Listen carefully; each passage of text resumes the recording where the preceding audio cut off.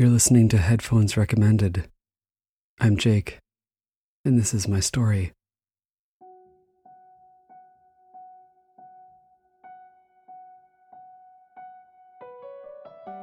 I was in therapy for it for quite a while before I realized what my counselor was treating me for. We had been going over grounding exercises, like the one where you inhale for 8 beats, hold it for 4, and exhale for 5, when I looked at more at home.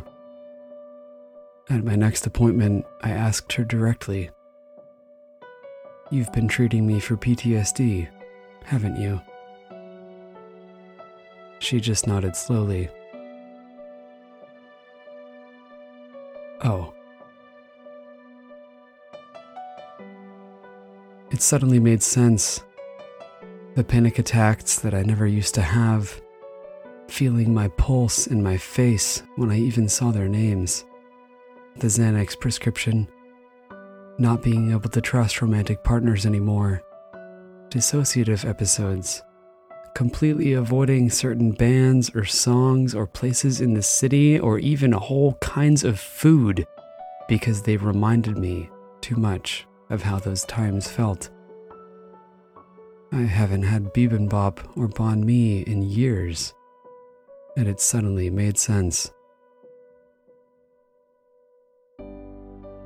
I thought PTSD was when one bad thing happened and you had trouble breaking out of that memory. That is true, but that's just one kind of PTSD. It has a cousin called complex PTSD, or CPTSD, which is what happens when a long series of smaller events add up over months or years into something insidiously destructive. What makes things worse is that once you've got it, you're susceptible to it just getting worsened and compounded by future events. One vulnerability makes way for the next until you're just a shadow of your former self. That's what I have. That's where I'm at right now. I have a really hard time with dating, but I'm still extremely compelled to do it because intimate partner companionship is still important to me. That much has not changed.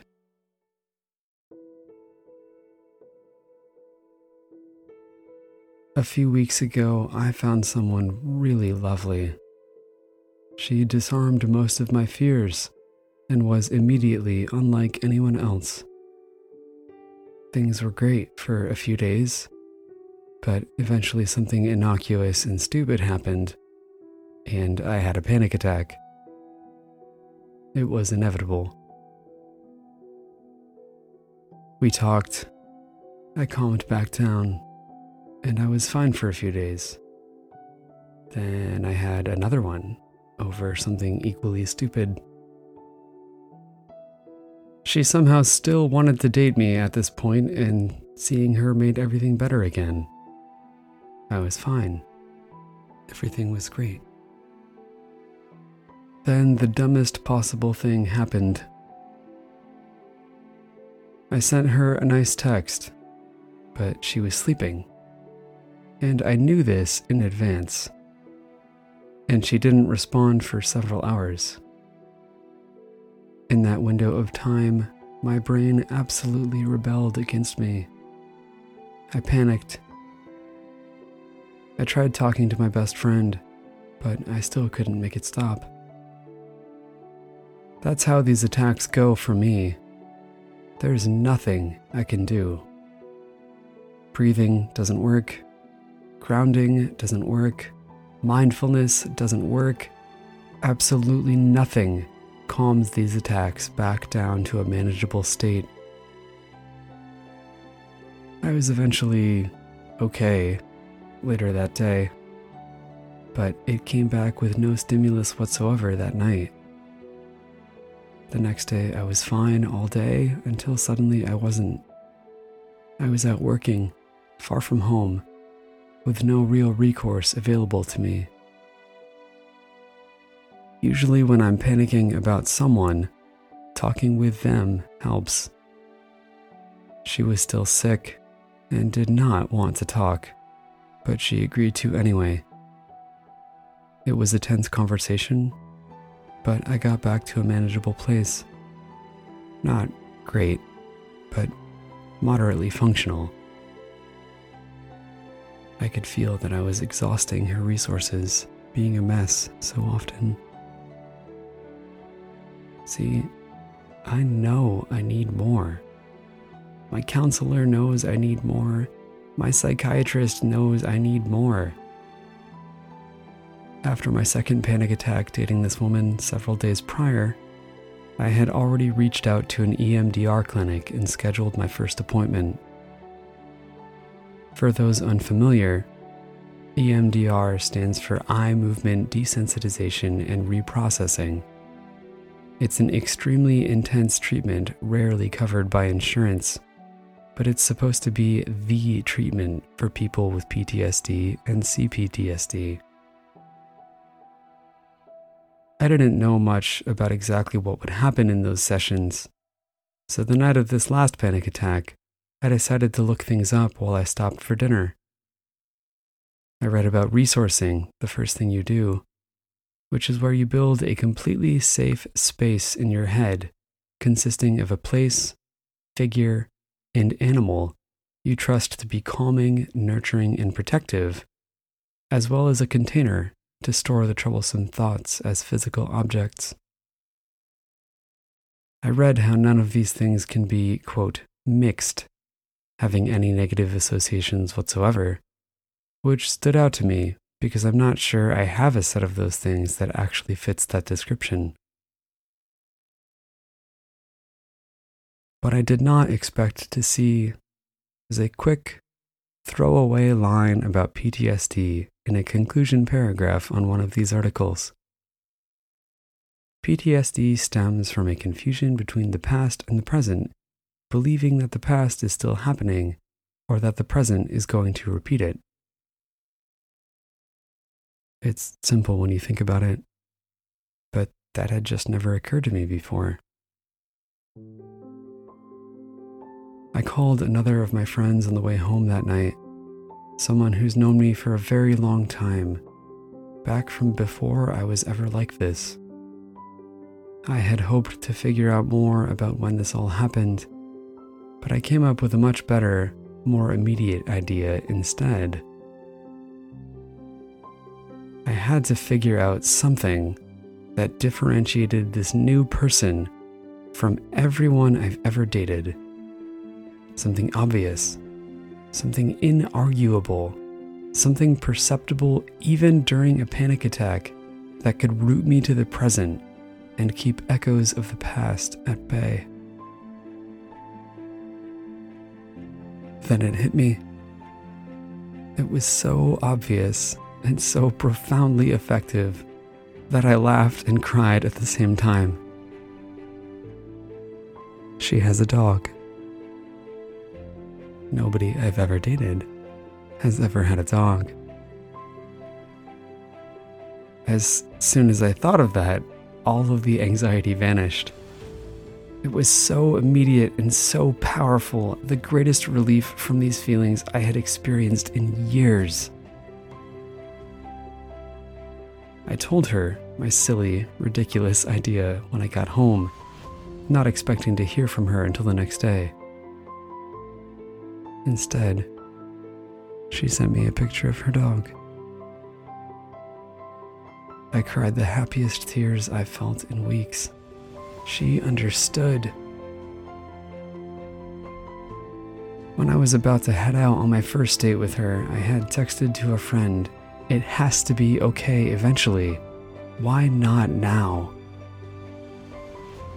Another friend of mine once told me, "Healing is non-linear." This was my single greatest moment of progress in years.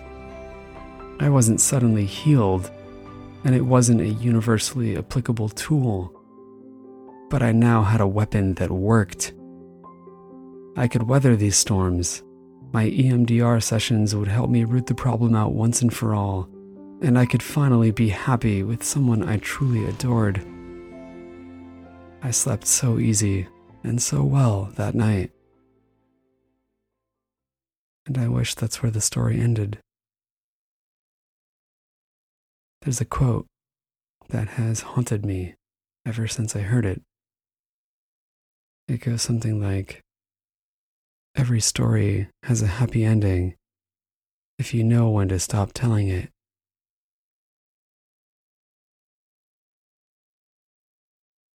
She left me in the morning. My anxiety had become too much for her. We were missing the happy, fun, light parts of a newly blossoming relationship, victims to my panic attacks that happened almost randomly at the slightest trigger. I don't blame her. My anxiety is too much for me too.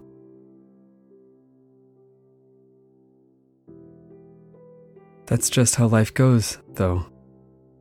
Sometimes when we do our best, it's not good enough.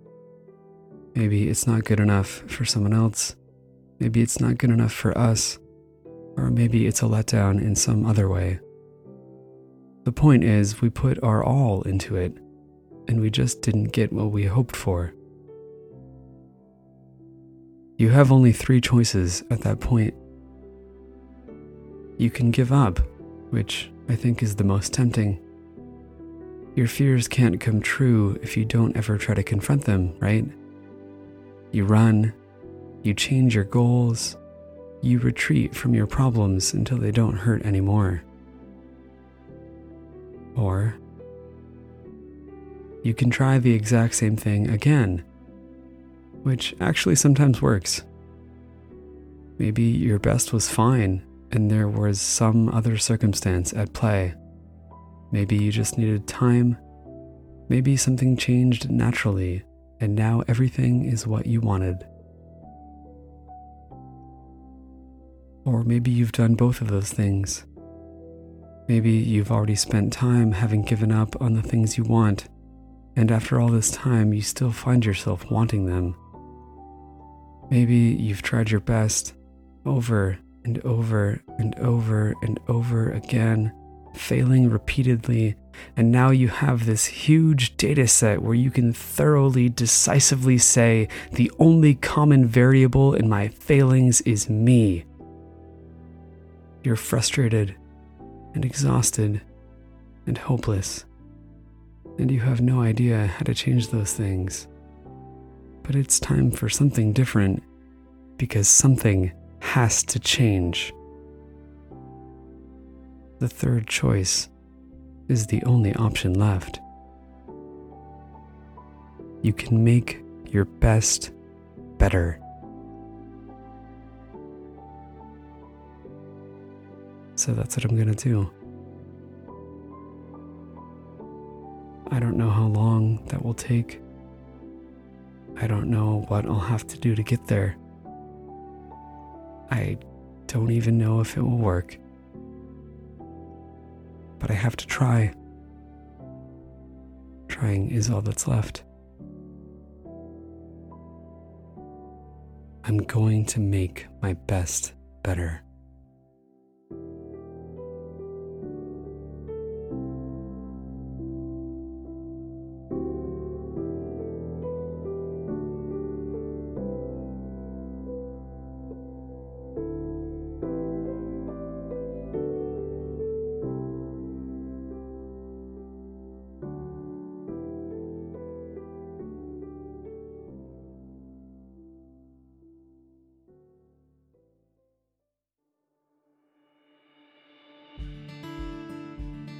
Headphones Recommended is written, recorded, and produced by me, Jacob Vanderend.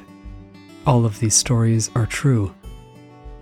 This show is ad-free and completely listener-supported by folks just like you.